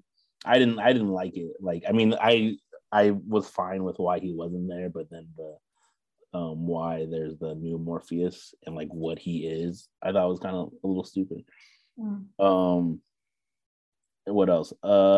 It's just like, I feel like I was thinking about this. One of the things I was thinking about is like, I feel like the first one felt like it had so much more stakes. Like, I feel like in this one, I was never afraid for the characters at any moment. You know, like in the first one, like as soon as the agents show up, you're like, oh fuck. You're like, these agents are like real deal. They're like bad dudes. They're gonna come. They're gonna fuck you up. But in this one, it didn't. It felt like the cheat codes were on the whole time. Oh. So I didn't feel like there was any stakes in this one. This one didn't feel like, I was never like worried that the characters were ever in danger, even when they were supposed to be in danger. Oh. Like that kind of thing. Well, that doesn't sound fun at all. Yeah. And it kind of like started off in this interesting way. But yeah, I mean, and then there's like other stuff that I thought was kind of dumb. Yeah. But yeah, I don't know. I think it's going to be forgettable. That's unfortunate. Yeah. You also ventured to the theater to see Spider-Man No Way Home. Since I will not be going into a theater, I have to wait until it becomes available. Did you hit up Ruben for it? Yeah, he doesn't have it. He said it won't hit until it hits streaming. At which point I would just rent it. Just stream it, yeah. I mean, I feel very opposite of this movie that I did of Matrix Resurrections. This is one of the best movies I've ever seen. I feel like you're being a little hyperbolic. I'm not like, if this was a spoiler thing, I could like go into like the ways that like broke and mended my heart at the same time. Okay, but let me just say that when I do see it, we are definitely dedicating an episode to talking about it. Yeah. I want to break it down. For some, I do know, and you don't have to tell me why, but for some reason, a lot of people are talking about Andrew Garfield. Mm-hmm. Was he very prominent in this movie? I wouldn't say very prominent, but like that, because I feel like, you know, Toby had 3 movies. Mm-hmm. Tom Holland, this is his 3rd, but Andrew only got 2, and he was definitely like, I feel like the least liked of the Spider-Man trilogy, or the Spider-Man 3. I liked his Spider-Man a lot, and I think my issue with him is the ending was just so fucking tragic that I wanted to forget it. Like, it was terrible. Like, not terribly written, it was just really fucking sad. Yeah, so I think that was like, it feels like it seemed like, you know, the other people like had their stories were more like self-contained. Like, I don't feel like with Tobey Maguire there was like things left you know, open, unresolved, but with Andrew Garfield there was, and I feel like they go some way to addressing that in the movie. They do address it. Yeah, and I think those are some of the moments that I felt like I can't, without saying too much about it. Those are the moments where I was like, oh my fucking God. But because I would imagine it was by far the saddest Spider-Man of them all. Andrew Garfield?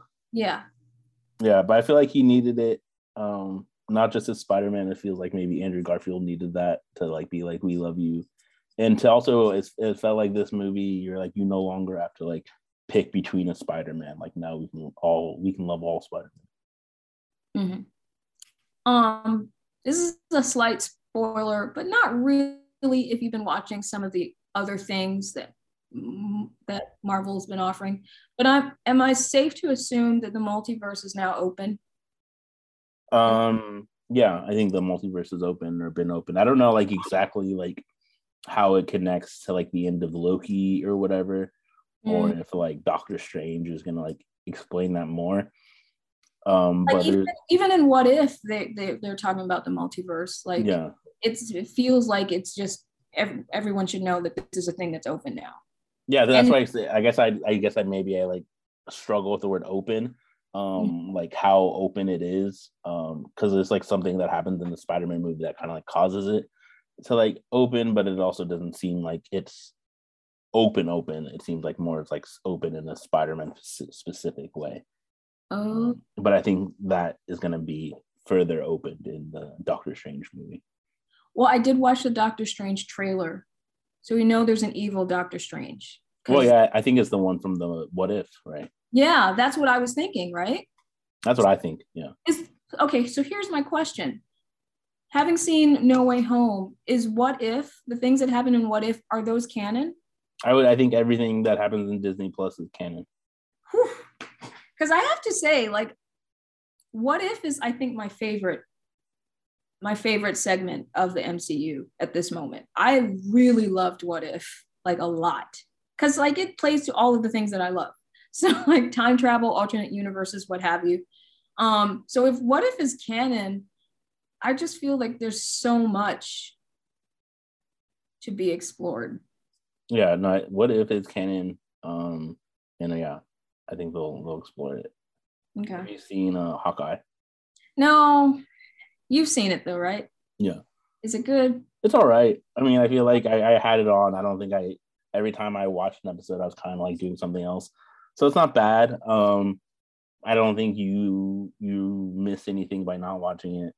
There's like a couple cameos that like speak to, you know, bigger things, but yeah, I think you know, it's Hawkeye. He's my least. I care about their version of Hawkeye the least out of the whole thing. What about Shang-Chi? Have you watched that? Yeah, I liked that. That was good? Yeah, I thought it was fun. I mean, there's Awkwafina, but other than that, I thought it was fun. I like Simu Lee. It's kind of like, it kind of makes me think like, is everybody gonna get their own Wakanda?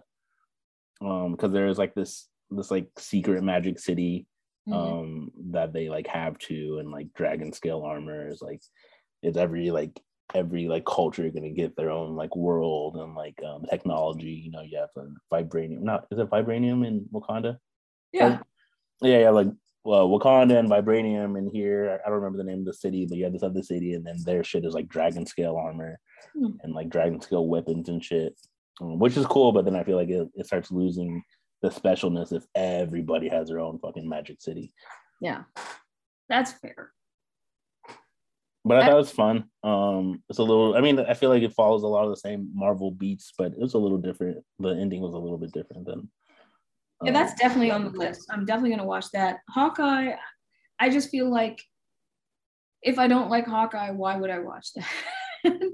Yeah, I mean, it's also too like that's the thing that's so annoying about Disney. I was thinking this when I was watching the first episode of the Book of Boba. They're just like so adverse to like blood and a specific type of violence that it makes some of the stuff so lame and seems so unreal and so like it takes you out of it because you're like, oh yeah, this is like a Disney show. You're like, there's some parts that it feels like it seems like it could get really like raw or like brutal, but then like it's a fucking Disney show and they don't do that, and there's like no blood and there's like none of this shit, and it's like it's really annoying. Yeah, how they do that, and like they've done it in like Black Widow. This seems like they're doing in the Boba Fett show. And see, that's why I really liked the What If, because the What If got really fucking graphic, and I don't know if that's because it was animated, but they were killing people off and shit. Like it got really dark, and that's what I'm here for.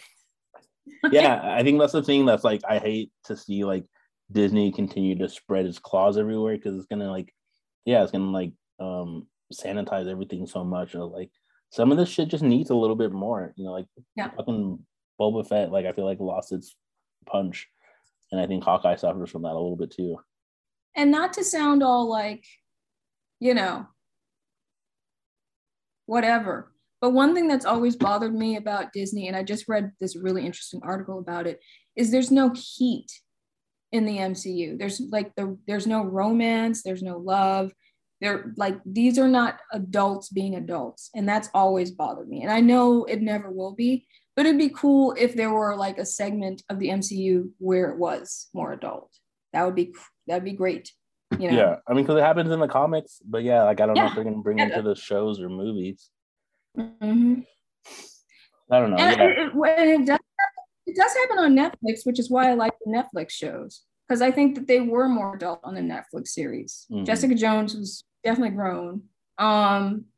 Luke Cage, I guess, but Luke Cage. And Daredevil.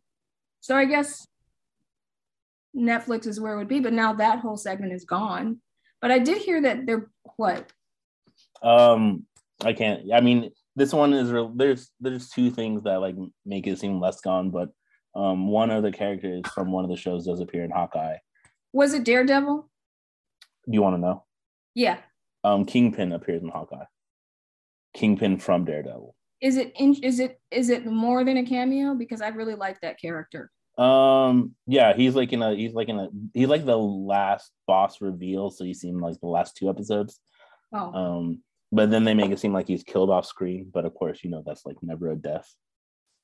No body, no death. Yeah, it's Vincent D'Onofrio. He's definitely playing the role and stuff. Oh, I know who Vincent D'Onofrio is. Yeah. He's very underrated as an actor. But if he's only in 2 episodes, I still don't think that's enough to make me watch Hawkeye. Yeah. Go ahead. Did you like Black Widow at all? Is I? The Elena, the sister, is in Hawkeye too. Okay. I didn't know that. Added anything for you, took it away. I heard that Daredevil is coming back in one of the movies. I think I read that somewhere. That he's reprising his role somewhere. I would like to see Jessica Jones come back too, though. I love that character. Yeah, I think that's maybe what they're leading to. Yeah. But yeah, I can't speak on it. Can't speak on Daredevil appearing or not appearing in anything I've seen recently. Because it would be a spoiler, or because you don't know? I don't have anything else to say, Senator. You just have to hurry up and watch Spider-Man. Okay, when I watch Spider-Man, we are doing an episode just on Spider-Man. Yeah. Okay. Like, as a fan of Spider-Man, you're gonna be freaking out a lot. Should we invite Ruben to do that episode too? I guess he hates that movie. I don't think he's gonna watch it. Wait, he hasn't seen it yet? No, he hasn't seen it. He Not the was- last time I talked to him, he hasn't seen it.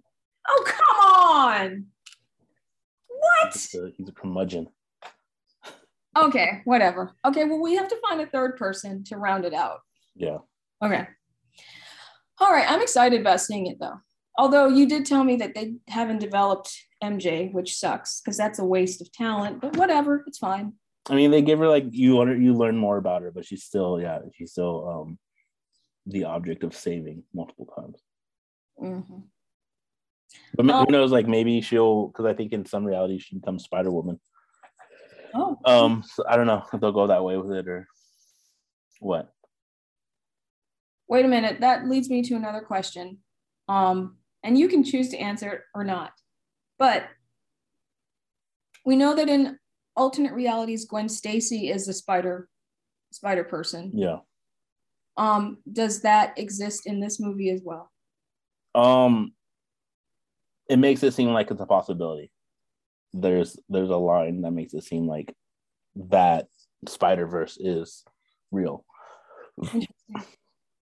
But You said that they allude to Miles Morales? Yeah, that's the line that makes you think that like that whole universe is real. Okay.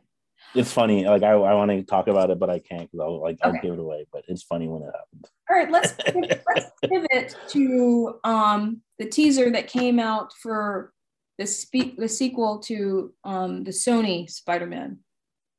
Have you seen it? Oh, I have seen it. What did you think about it? Yeah, it seems cool.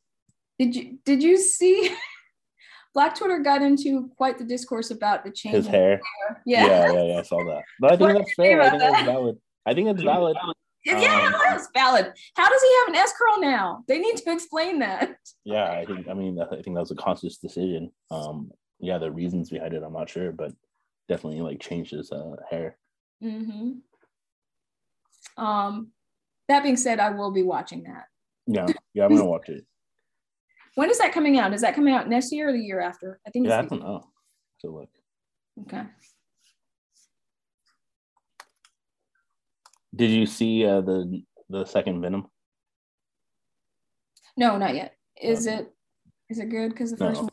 Yeah, the first it's even one. worse. It's even worse than the first one. Okay. How is that possible? The first one was awful. Yeah, that's a good question, Molly. They just really want this man to be famous. They really want him to be famous. And they keep trying. I don't know. For me, I think it was the mistake of trying to like establish him outside of Spider-Man. But I do read have read some of the Venom comics. I understand that like that characterization of Venom is kind of like how Venom is in the comics, but I don't know if they just didn't like do it correctly in the movies, or if there was like a different approach they could have had with Venom. Because like growing as a little kid, Venom was like one of my fucking favorite characters. But yeah, like again, like I feel like you need Spider-Man to like explain Venom in so many ways. I mean, I know like in that movie he just like goo all the time and no like spider webs. So that's also like part of the thing that like lost it for me, because like when I was like a kid, I like Venom was like the bad Spider-Man or whatever. Yeah. Yeah, it's weird. All right, so what are you excited for 2022? What am I excited for? I guess art projects, mending fences. Okay, Denzel. Yeah, I'm excited and open towards friendships, relationships, love, towards forgiveness and being forgiven. I'm excited for the flowers in bloom and spring, and the thawing of hearts and the opening of doors. Forever a poet, you are. Yeah, no subs in there. What are you excited for this upcoming year, or this new year? I'm excited to learn new things. I want to teach myself how to play the guitar. I want to get back into reading tarot, because a couple decades ago I did learn, so I want to get back into that. Making more art. I want to write some things. I want to write songs. I want to reach out to some people that I had a falling out with, and also try to mend some fences. Okay, Denzel. I also want to work on these comics. Now that I live alone, I'm turning the extra room into a writing / meditation room, and I want to really like put some elbow grease into actually writing some real shit. Even if they are comic projects that I may never have time to develop, it'd be nice to have them written out because they've been in my head forever. So like things that aren't Watershed. Yeah. Oh, okay. Cool. But I mean, I don't know if I've told you this, but I have like a whole shared world in my head where all of these different characters live. So the Watershed is only part of that universe. There's like two other parallel storylines that have been kind of in my head that I want to get out. So. Oh yeah, that sounds exciting. Yeah. So I'm creating this writing room, and I have no idea what goes in a writing room, so I'm sort of making it up in my head. So I've got a desk and a sitting chair, and a desk chair, and a couple of yoga mats because I'm going to do yoga in there. And that's it. That's all I've got so far. So that sounds like a great start. Thanks. Yeah. So I'm excited about that.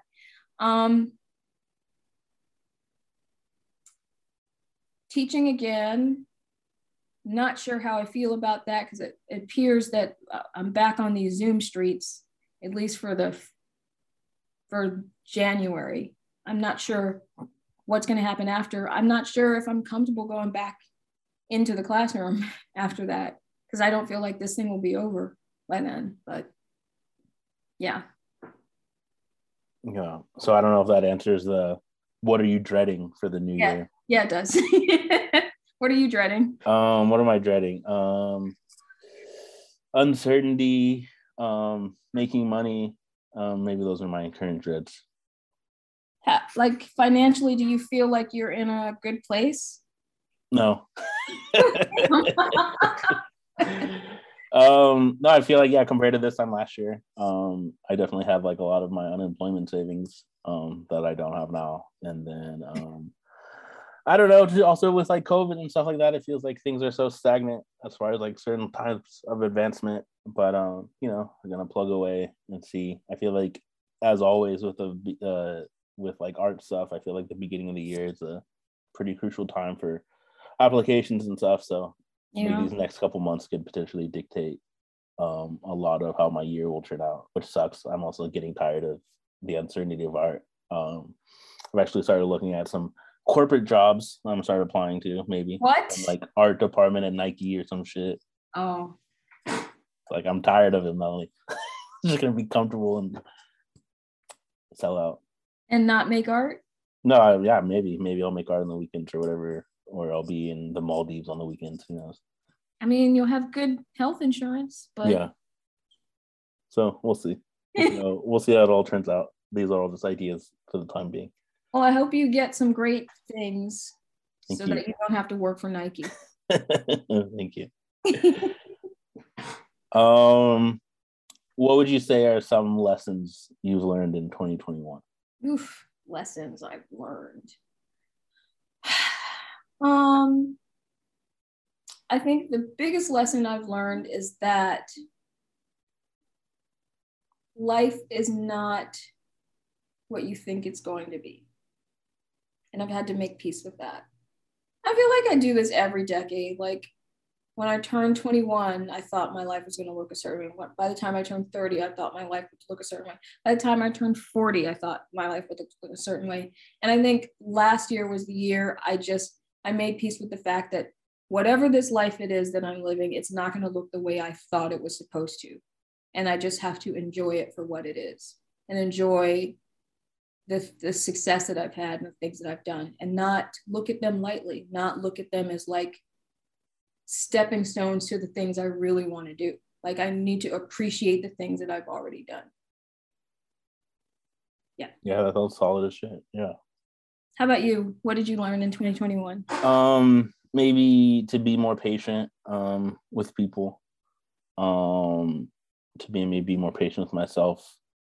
to maybe be gentler to people and to myself. Oh. Patience and grace, I guess. Or I'm in the process of learning. I wouldn't say the lessons are complete. I don't want to say anything, but Yeah. That's cool. What about resolutions? What have you got? Resolutions or predictions for this year, actually? This year. I don't know. I never really had resolutions before, but there are things that I'm excited about trying to implement. So we'll see. I wouldn't necessarily say they're resolutions, because I think, the calendar is arbitrary, but as we are in a new moon in Capricorn, which is real, I think I'm going to try to drink less, use the money that used to go to drinking towards other things.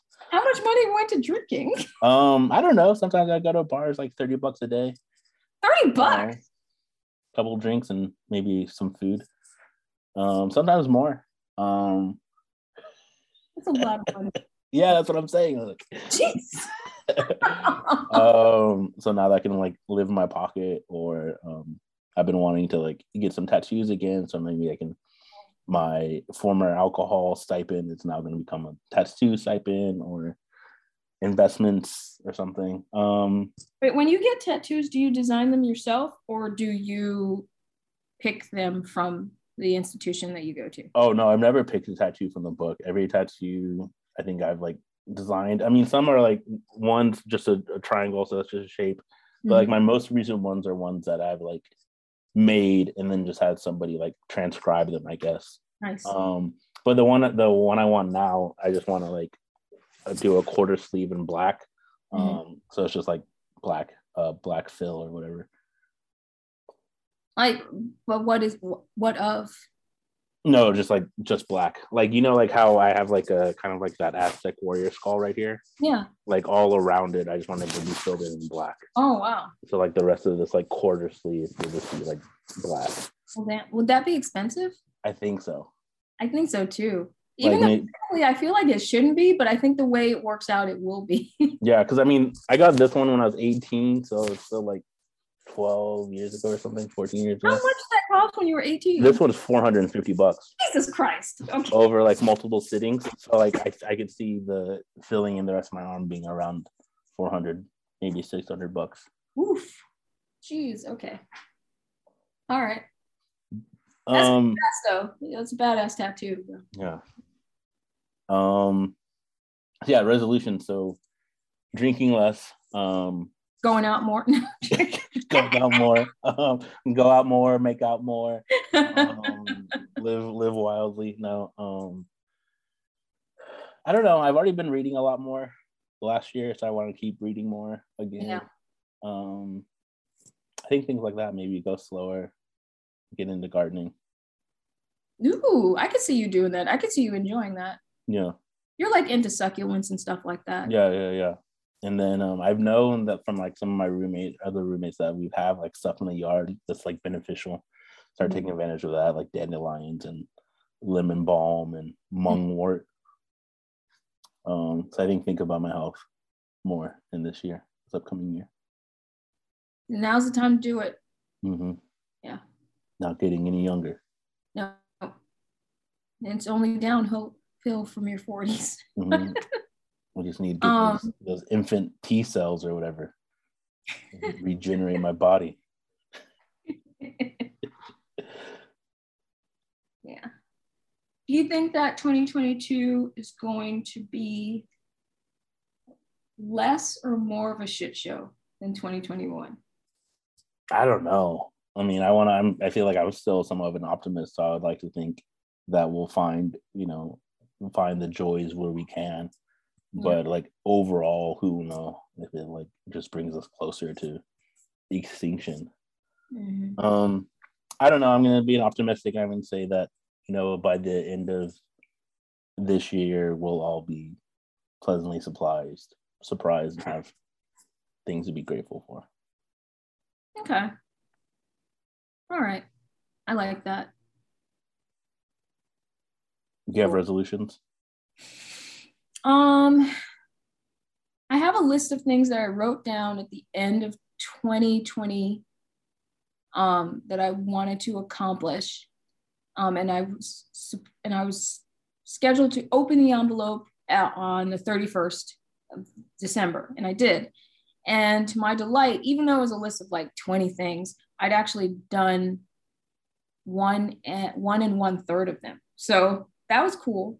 So I put the list back in because nothing has changed. And it'll be opened again on December 31st of this year. Okay, hell yeah. But I would like to finish this next iteration of Watershed Zero, and to write out the other two series, like the first volumes of the other two series. And I really do want to learn how to play the guitar. So yeah. Unfortunately, it looks like I'm going to have to learn on YouTube University right now because of Omarion. So, Yeah. but yeah, I did learn how to tune a guitar, so that was cool. Oh yeah. Do And you then already have a guitar? Yeah, I have a guitar. Okay, cool. And Adam's been helping me out a little bit, sending me videos and stuff. So Oh, that's cool. Yeah, Adam seems like a good person for that. yeah, Cool. Hell yeah. Well, yeah. Good luck to your guitar learning. thanks. At December 31st, I'm going to ask you to play me a song. So. All right. Well, I guess it is time for our segments. First up is Silly's Glass of Water, where I take a moment to talk about someone who is doing the most with the absolute least. Old Mr. talking trash about Suge. Folks don't like nobody being too proud or too free. Now she no more than a juke joint Jezebel. This glass is a full circle boomerang glass that goes out not only to the current mayor of New York, good luck with that, y'all, by the way, but also just anyone who shares his fucked up classist views. So I want to take y'all back. Picture it, spring 2020. Everyone is clapping on balconies and singing songs on the internet, lauding essential workers for their bravery and service, mostly through tweets and posts and performative works on social media. Very rarely through payment or specialized healthcare or really any tangible thing that would demonstrate or compensate for the risks being taken through such work. Now let's fast forward all the way to a few days ago, at the beginning of this year. Eric Adams, during a press conference in which he urges companies not to delay reopening in the uncertainty of Omicron, refers to, quote, low-skilled workers, cooks, dishwashers, messengers, shoe-shine people, etc., as part of the ecosystem of the city who lack the skills of people who work in the corner office and need this work to continue onward. The fuck? See, this is further proof that there are no more episodes of Black Mirror because we are living in its final season. There is so much to unpack here. There's enough for me to unpack here to apply for grants and a PhD just to get funding for the research and the writing required to break all of this bullshit down. But I don't have that kind of time, and most importantly, I don't want to. Black rest and respite. I'm gonna skip over the fact that this steaming dumpster of trash came out of a Black man's mouth because, again, grants and PhDs. But if you know, because I know. Next, I'm instead gonna start with the concept of, quote, skilled work, unquote. As someone who did office work for 15 years, let me tell you this idea of skilled and unskilled is negligible at best. Was the work I did tedious? Yes.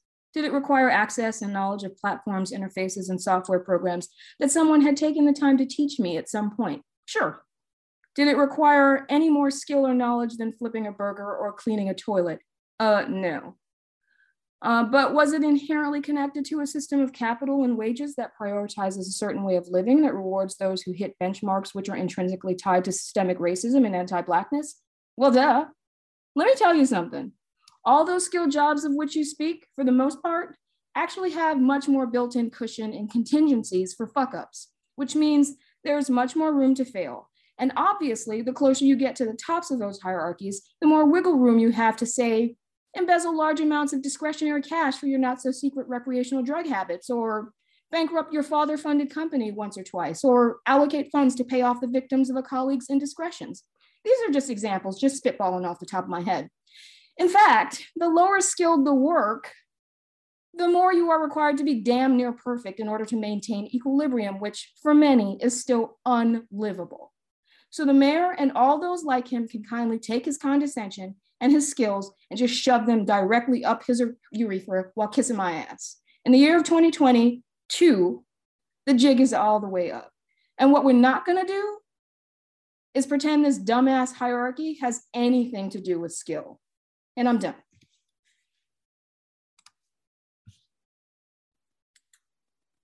Hot damn, Melanie. Hot damn. You did it again. What a way to start off 2022. I know, I try. Next, we have the first Just the Facts with Max of 2022. I'm stating facts, facts, facts, facts, facts.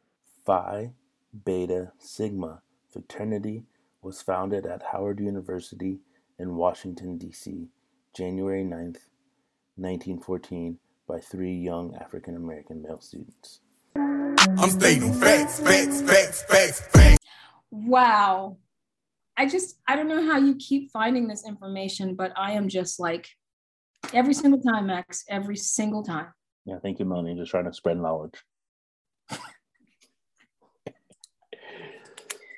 All right, and now it's time for our parting words. We have one thing prior to that. Okay. We normally don't get a lot of comments or reviews on our podcast, but we keep chugging along. You know, you're out there listening in the void. Don't be afraid to holler out. But we did recently get some analytics done and realized that we have banging numbers in Colombia. So we want to shout out all of our listeners in Colombia. Whoop, whoop. And thank you for listening. Thank you for listening. Yeah. So there you go. NTP is big in Colombia. All right.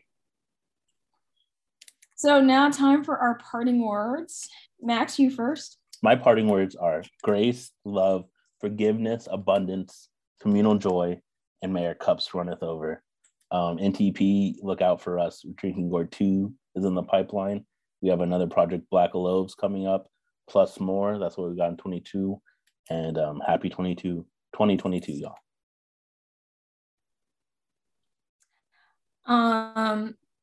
My parting words are, once again, Max, it's been a pleasure recording with you. And even though we're back on these Zoom streets with the podcast, I'm still really proud that we're still going. We started in 2019, right? Before all of this happened, and we're still going strong. We're still standing, and that's, I think, pretty amazing. Also, for those of you who are listening, I hope that